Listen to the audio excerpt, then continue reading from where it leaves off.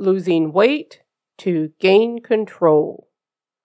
Today's episode, Busting Weight Loss Myths with Robert J. Davis.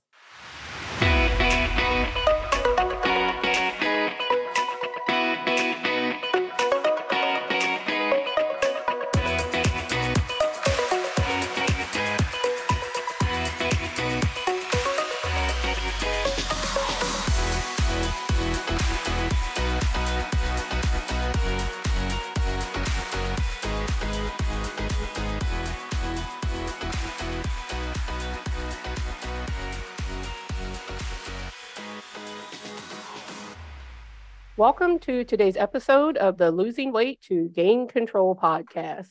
This is Gwen Alexander, your host. And today we have a guest with us. We have Robert J. Davis, PhD, and he's also known as the Healthy Skeptic. And he's an award-winning health journalist whose work has appeared on Time, CNN, PBS, WebMD, and in the Wall Street Journal. The author of 3 previous books on health, he hosts the Healthy Skeptic video series, which dissects the science behind popular health claims. Davis also holds an undergraduate degree from Princeton University, a master's degree in public health from Emory University's Rollins School of Public Health, and a PhD in health policy from Brandeis University, where he was a Pew Foundation Fellow. So Robert, welcome to the podcast. Hi, Gwen. Thanks so much for having me. Yes, we were talking before and I was mentioning about your book and how I really enjoyed it. It's just, I think it's things that need to be said, and we need to get the message out about what your book was about, that it's not just these quick fix things. It's, there's all kind of different things to it. So there's no one size fits all. But I like the way you present it. And you also mentioned research in your book. So that's one thing I liked also. Well, thank you. Yeah, there's a lot of research in the book. I have a huge, I'd say I went through more than 1,000 studies, poured through those, and I have at the back there more than 300 citations. So I like to say most of us are not going to go look up the science, but it's there for people that are so inclined to go dig into the science more. Everything I say is got a citation. So if people want to do that, have at it. Yes. So, and when we get started today, what I always like to start with is to have our guests share with us what brought them to the point of where you wanted to help people in this area. Did you have, as a kid, where you would tease about your weight or anything that made you want to eventually say, I need to learn more about this? What's your story? Well, and you, in fact, mentioned something that is part of my story. When I was a kid, I was overweight as a kid when I was about 6, 7, 8 years old. And I remember, and I talk about this in the book, people saying things to me using terms like, you have a spare tire and a full seat, and sort of euphemisms that even as a kid, I knew what they meant. And it really, even though I ended up thinning out as I grew, it stuck with me because I've always felt, even though by any objective measure, I'm not overweight, I felt that I've continued to feel that way inside because of that experience I had as a kid. And so that's certainly one thing that's influenced my thinking about this subject and having at least a little understanding. And I can't begin to sort of say I completely have the full understanding that somebody who's dealt with their entire lives, but certainly that small sliver of experience that I had as a child gives me some understanding and the feelings, the residual feelings I have there. Also, just I have so many friends who have dealt with their weight, who struggle with their weight their entire lives, friends and family members, and seeing what they've gone through. And that's something else I think that influenced me. And then also you mentioned I'm a journalist. That's my professional work. And in my professional work, I try to look at various health claims around nutrition and fitness and all kinds of other wellness issues, and really look at what's true, what's not true, and sort through fact and fiction. And I can't think of any subject where there's more conflicting, confusing misinformation than there is around weight and weight control. And so that was another thing that sort of motivated me to really try to delve into this and help people who are trying to deal with this issue sort out what's true, what's not true.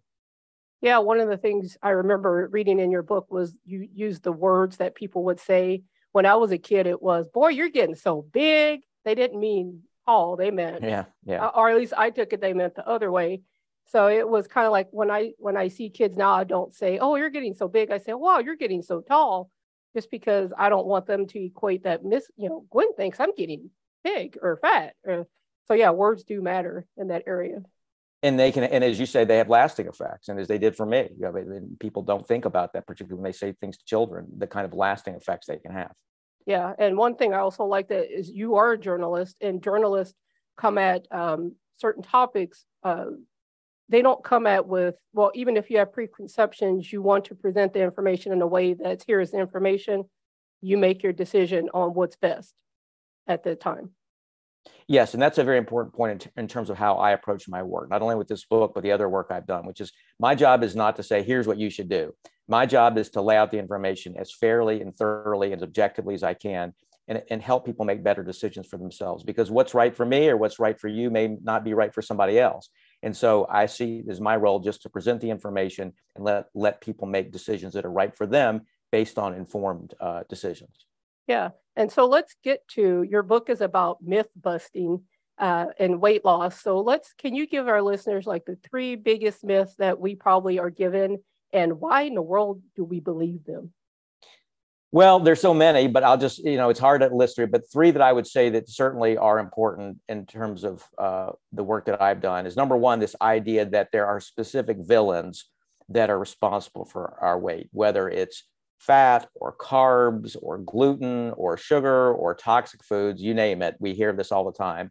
And we shift from one to the other. For a long time, in the 70s and 80s, it was fat. Fat makes you fat. And then it became carbs. And so we've had this sort of shift from one to the other and chasing after these different villains. And I think that's one of the biggest myths. In fact, it's much more complicated than that. We can't boil down weight to one specific food or category of foods. But often we see this, particularly with certain diets, that fixate on a particular kind of food and say, if you'll cut out X, whatever it is, carbs, fat, sugar, whatever it is, then you'll lose weight. And people latch onto these kinds of diets because they tend to be simple and easy to understand. They may not be so easy to follow all the time, but they can at least be easy to understand. So that's one that we see all the time.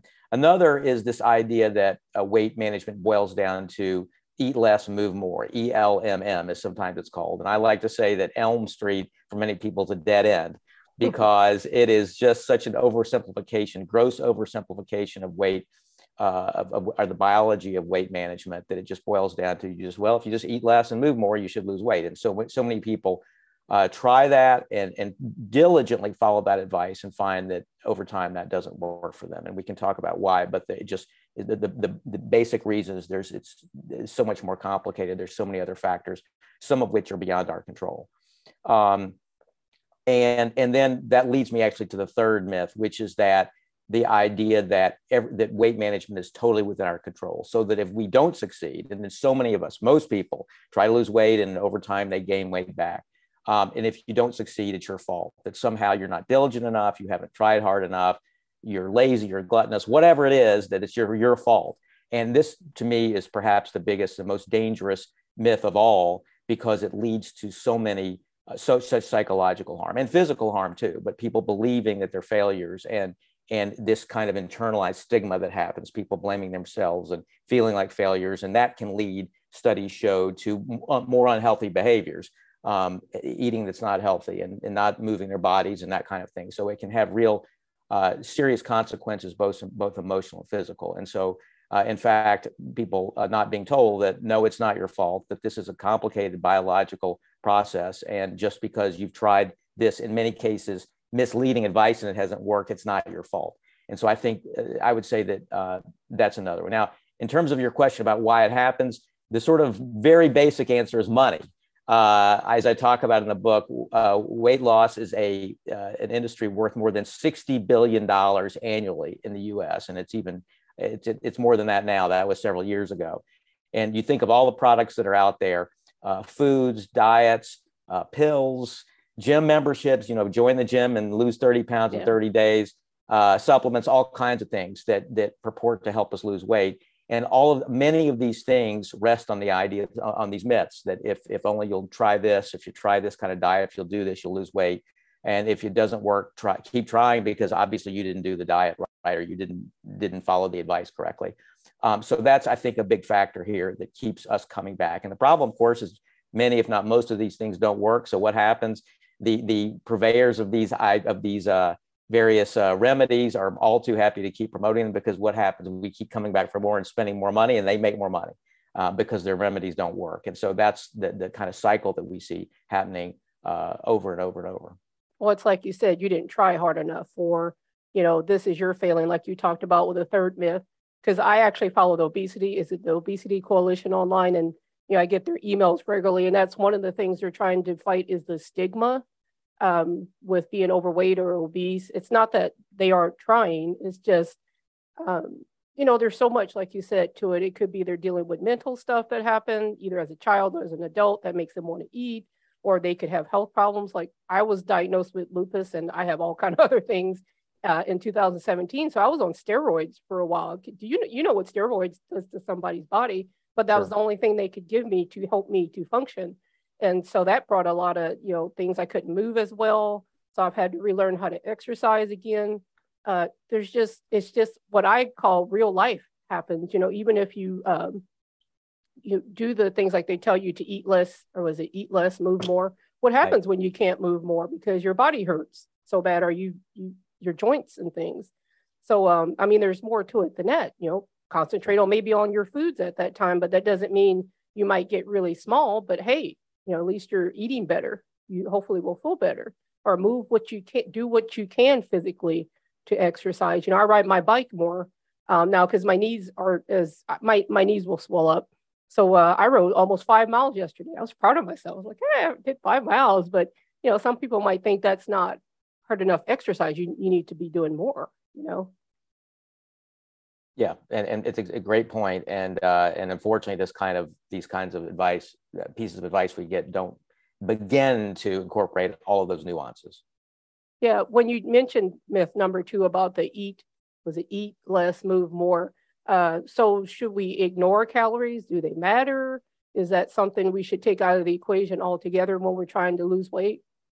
Well, you know, when I like to say calories count, but counting calories often doesn't work. And that's just simply because it's very difficult to do precisely. You think about even foods that, you know, the calorie count, you know, the box packaged foods, and there's a number on there, you know, 173 calories. You think, okay, I know I'm getting 173 calories. Even that's not accurate, because under law, those numbers can be off by up to 20%.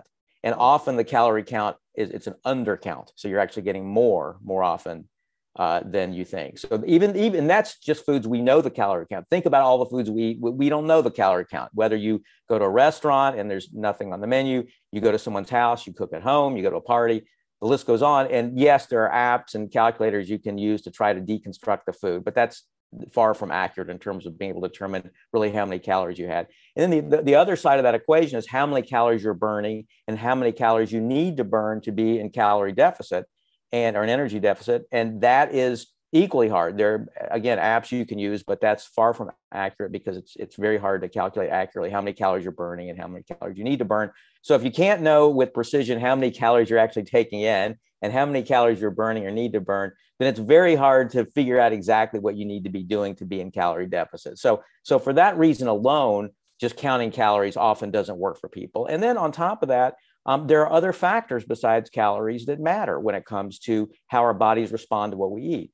For example, our genetics. We all know those people we hate. They can eat whatever they want and they never gain an ounce, right? And then there are other people that eat very little and they gain weight. And that's because our genetics differ. It varies from person to person how our bodies respond to a particular number of calories. So that is an influence.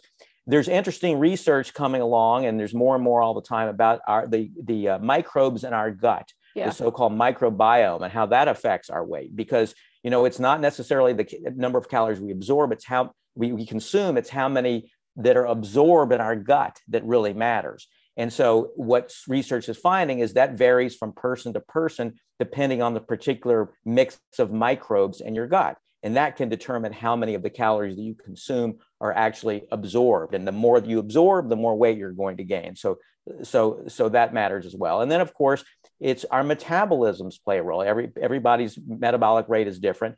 And what happens is we eat less and lose weight. In many cases, the metabolism slows down. It's sort of it's nature's gift to keep us from wasting away in times of scarcity and famine, which is a wonderful thing if we lived in prehistoric times.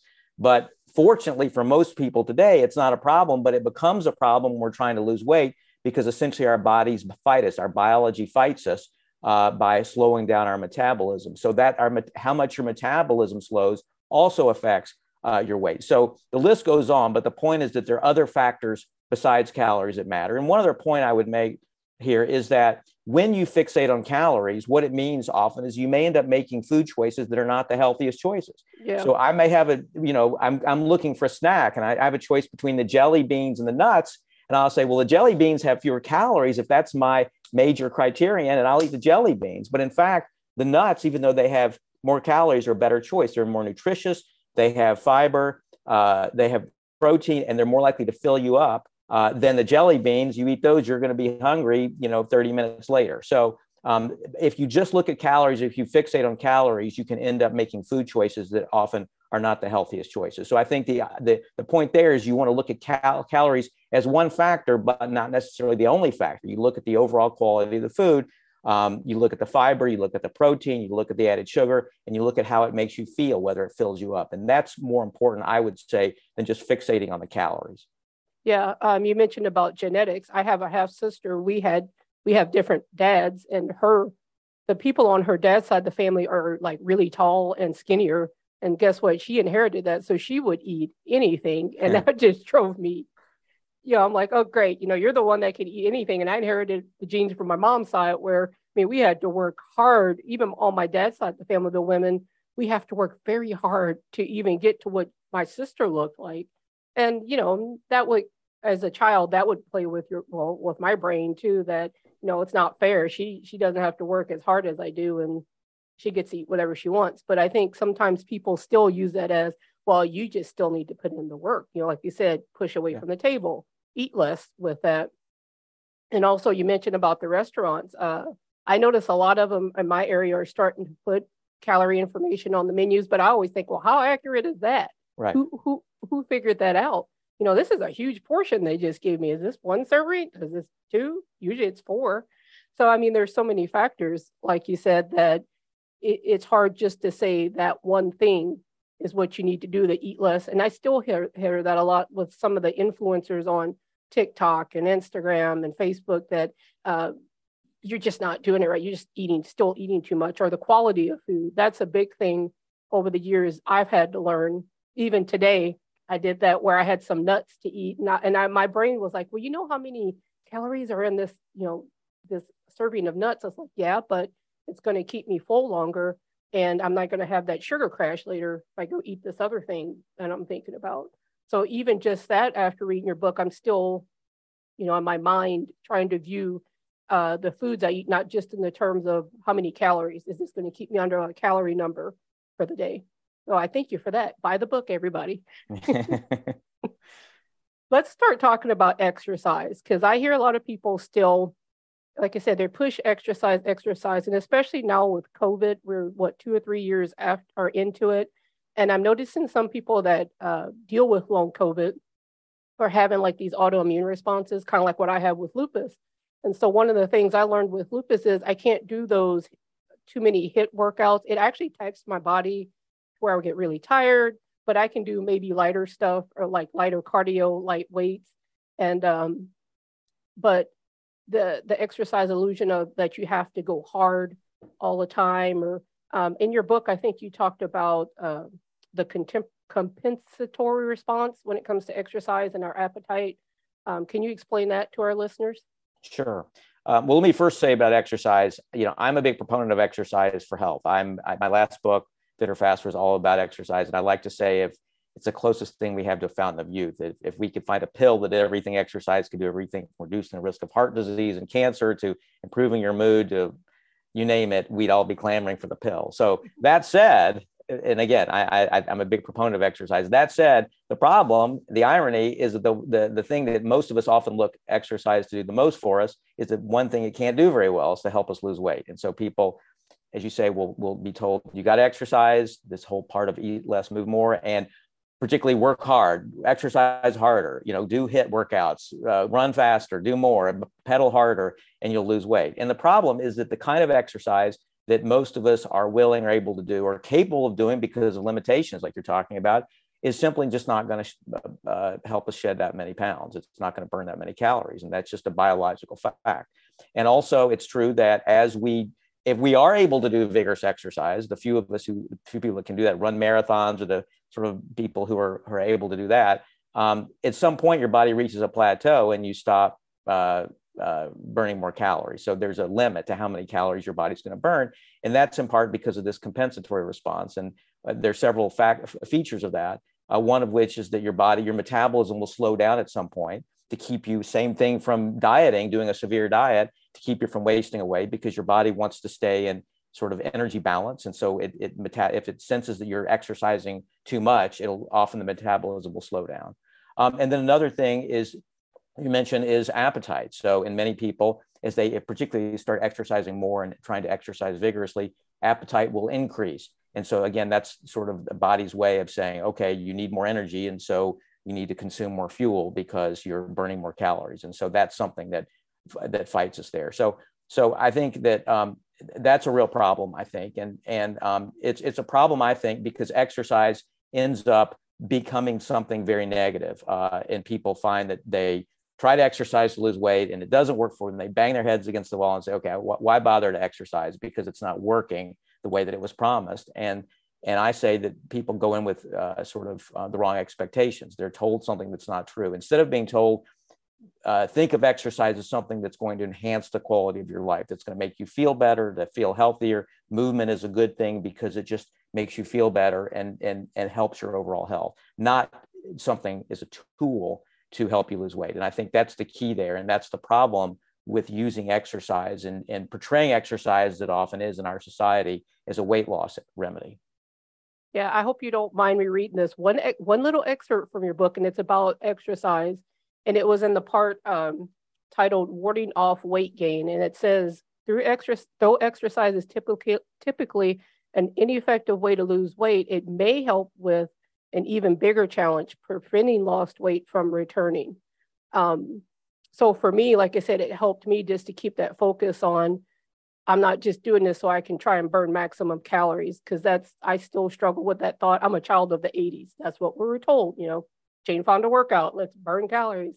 But just to do it, like I said, when I rode my bike yesterday, when I finished, I was like, wow, I hadn't ridden 5 miles and I don't know how long. And I felt good. Like I went about my day, my muscles didn't hurt. I was like, this is great. I just feel good from doing it. It wasn't about, okay, how many calories did my phone say I burned on whatever app, because I use my app to track my miles, but it tells you how many calories you're supposed to burn too. But it's just this thing of, I'm just happy to be able to move, especially like I say, after I was diagnosed with lupus, the fact that I can do the things I do, I am so happy. And that's why I do encourage people, just, when they feel like they need to get started, they're like, well, I can't run very far. Like, well, can you walk for 20 minutes? Just get started with something. It doesn't have to be something that's supposedly the maximum calorie burn when you do that.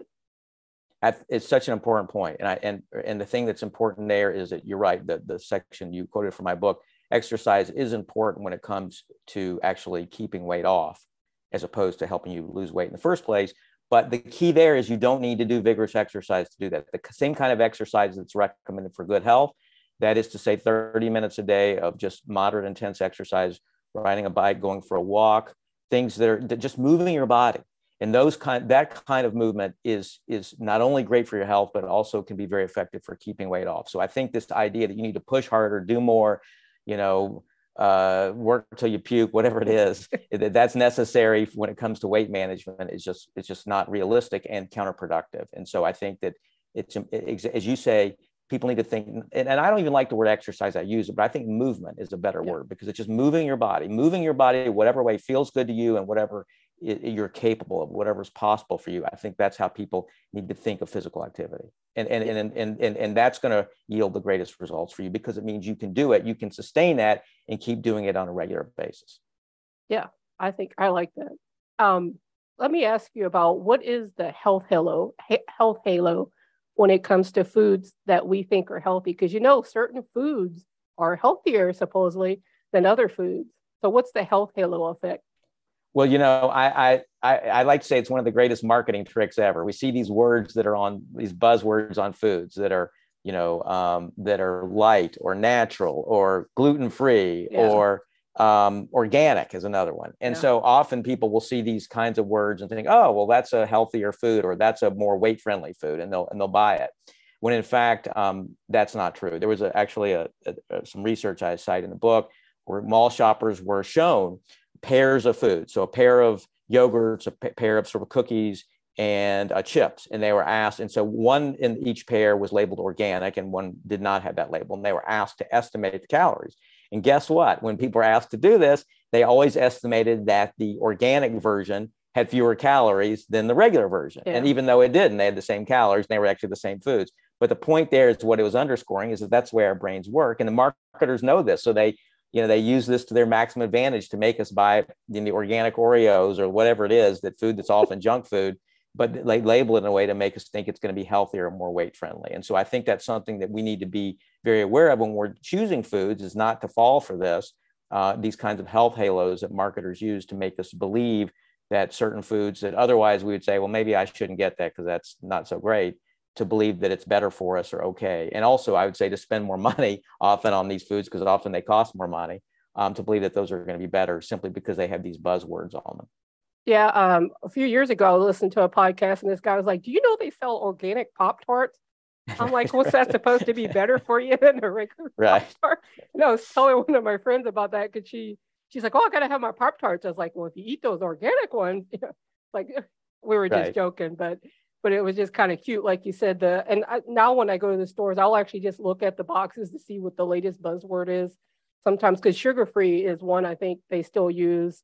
Of course, gluten, I remember when the whole gluten-free craze, and when I started looking into it, I thought, well, some of these products have the same amount of calories or more because of the type of flours that they're using than the regular stuff. So I'm like, I don't think you're coming out ahead that much. But some people were thinking that, oh, it must have less calories because it's gluten-free, or no, usually it had more because of the type of flours they use. But I try to really hard to not fall into the marketing trap, even on TV when they show me, certain foods, like fast foods. It's like, man, that hamburger looks really great. I think I'm ready to go buy one right now.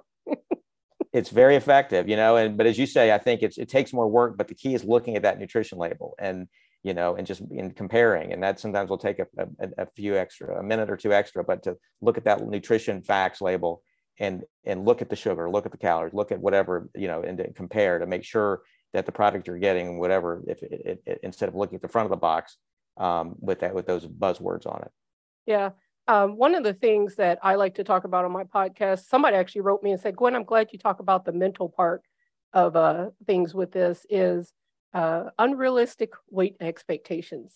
I remember when I was younger, when I was in college many years ago, I always thought getting to that magic number was going to make life great. I reached the number, the heavens didn't open up. Nobody, was there to sing like, oh, you did it. And it was like the next minute I was like, now what? I mean, I still feel lousy.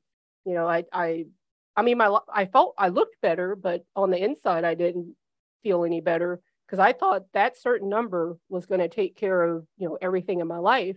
And I still even see that today because you have these charts that say if you're a certain height, you're supposed to be a certain weight. And even my doctor told me, he said, Gwen, don't look at that chart. He didn't tell me like not to try and lose weight, but he said, some people aren't made to be those certain numbers. And I said, I already know that, I'd already been through that, but I still see people that are struggling with those weight expectations. Like for some people, 200 they might think, oh, that's too much. But for somebody, 200 pounds might be perfect for them, even though it's not in the 100 range.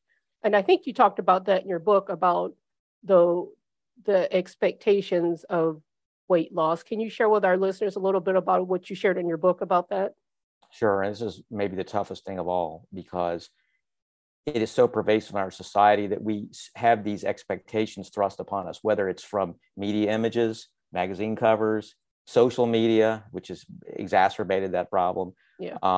As you suggested, I mean, family members, you talked about your sister being thin, and you're like, oh, well, I want to look like her. So you look at another person around you and say, well, she is at this weight, or she lost 50 pounds. I want to do that too. Or it could be your own personal experience. I want to get down to my lowest weight ever. I want to get down to what I weighed in college. I want to get down to the weight when I was 18, whatever it is. Yeah. And so there are all these things that influence what we should weigh. And then, as you mentioned, there's also BMI, these charts, the body mass index. And that's a real problem too, because body mass index, we could spend the whole time just talking about the problems with that. But just very briefly, I mean, that's just based on two factors, height and weight. It doesn't take into account gender or age or race or ethnicity. It was a scale that was developed in the 1800s, not to assess individuals, but to just sort of look at the averages, to look at averages in population of white men. And so that has somehow become the standard that's used to judge all people in terms of what they should weigh. It's just grossly, and it doesn't take into account how much muscle you have. And so there are all kinds of things that are wrong with it. Yet that is, some people are told, well, look, if you don't fall into the right zone on BMI, then you've got to, change your weight. So all those things can influence what we think we're supposed to weigh. But I like to say it needs to be really, people need to focus on several things. Number one is on their health, metabolic health. How's your blood sugar? How's your cholesterol? Things like that, blood sugar, cholesterol, and then metabolic markers. And then also, what is a weight that's sustainable for you, in which you're not yo-yoing up and down, that you can maintain over the long term? That's number two. And then number three, how do you feel? Do you feel good? Do you feel that you can do the things you want to do in life? Do you feel good on the inside? Do you feel, do you have a sense of wellness about yourself, a good sense of wellness about yourself? And so I think those are three factors that ought to determine what the right weight is for each of us. And it's going to be different. What's right for one person is not going to be right necessarily for another person. And it's going to vary throughout your life. What was right when someone is 22 is going to be different than what's right for them maybe when they're 62. And so, and it's going to change throughout your life. But the point is, I just think, and I know it's very hard, but ideally to tune out a lot, or try to tune out a lot of these other factors that are really noise, and to focus on those things when people are deciding what they should weigh. And I think in the end, it's going to be more likely to lead to good health, because that weight is sustainable and people aren't going up and down in weight, and also a greater sense of emotional well-being, because they're at a weight where they feel good, and they feel good in terms of their health and emotional well-being. Yes, one of the things that I wish they had when I was a kid, we didn't have social media when I was a child, but I've been able to find more people that either look like me, ethnic wise or body type wise. Like they do things that I can't even do, and they're either the same size or maybe bigger than I am. And I'm not saying that, because they're bigger, it makes it any more like heroic, but it's just nice to see people. You can find someone that looks like you, or that's on the same, wavelength you're on, and to be your motivation, or they can talk about things that maybe, like somebody maybe a certain size don't understand. One of the things I've talked about even is the clothes you wear to exercise. If you're a certain size, you need certain types of compression clothing to, keep things from jiggling all over the place when you're jumping, if you're jumping around. So like today, that's one of the things this one lady that I follow, she talks about, here's a brand where they make clothes to help you if you want to be more active at a certain size. Just things like that people don't think about.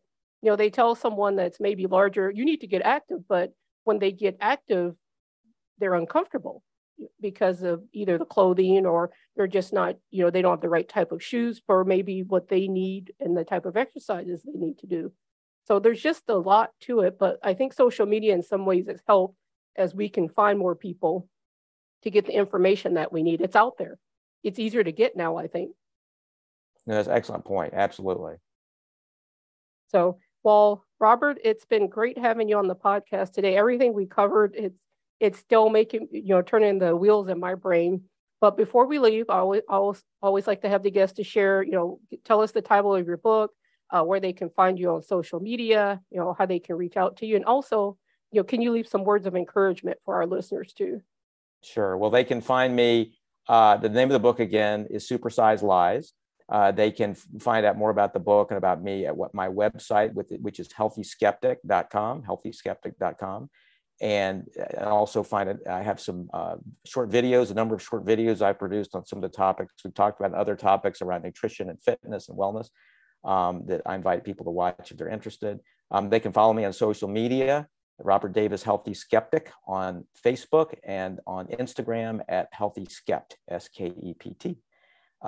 So that's where so those are all of my places to be found on social media. In terms of words of wisdom, I would just say, the best I can say in terms of just try to tune out the noise. And there's just, as I say, so much noise. It's noise around, do this, do that, follow these rules. And a lot of the advice is so complicated. You got to follow these rules and do all these things. And it's not sustainable over the long term. So I think that it's important for people to keep it simple. Keep it simple in the sense of focus on a healthy diet, because what's good for your health, the kind of diet, plant-based diet generally, that's good for your health is going to be good for your weight over time. And that's a diet that can be tailored to what foods you like and don't like. And it's not complicated. It doesn't involve following a bunch of rules.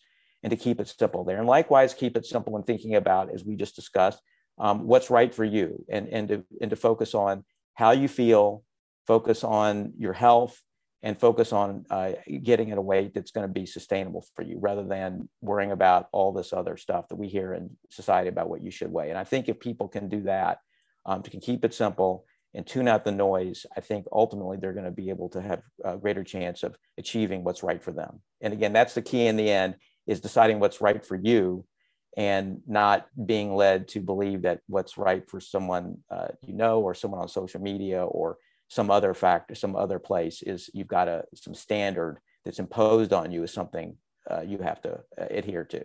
And I think that perhaps is the most important point, is figuring out what's right for you, and doing that, and then taking the necessary steps to get to there. Well, thank you again. And those are great words of wisdom to leave us with. Thank you, Gwen. The information provided in this podcast is for informational purposes only. The views of any guest on the podcast are their own. The host of this podcast is not a medical doctor, nurse, or health professional. You should consult with your doctor, nurse, or health professional before you begin any weight loss or maintenance or exercise program.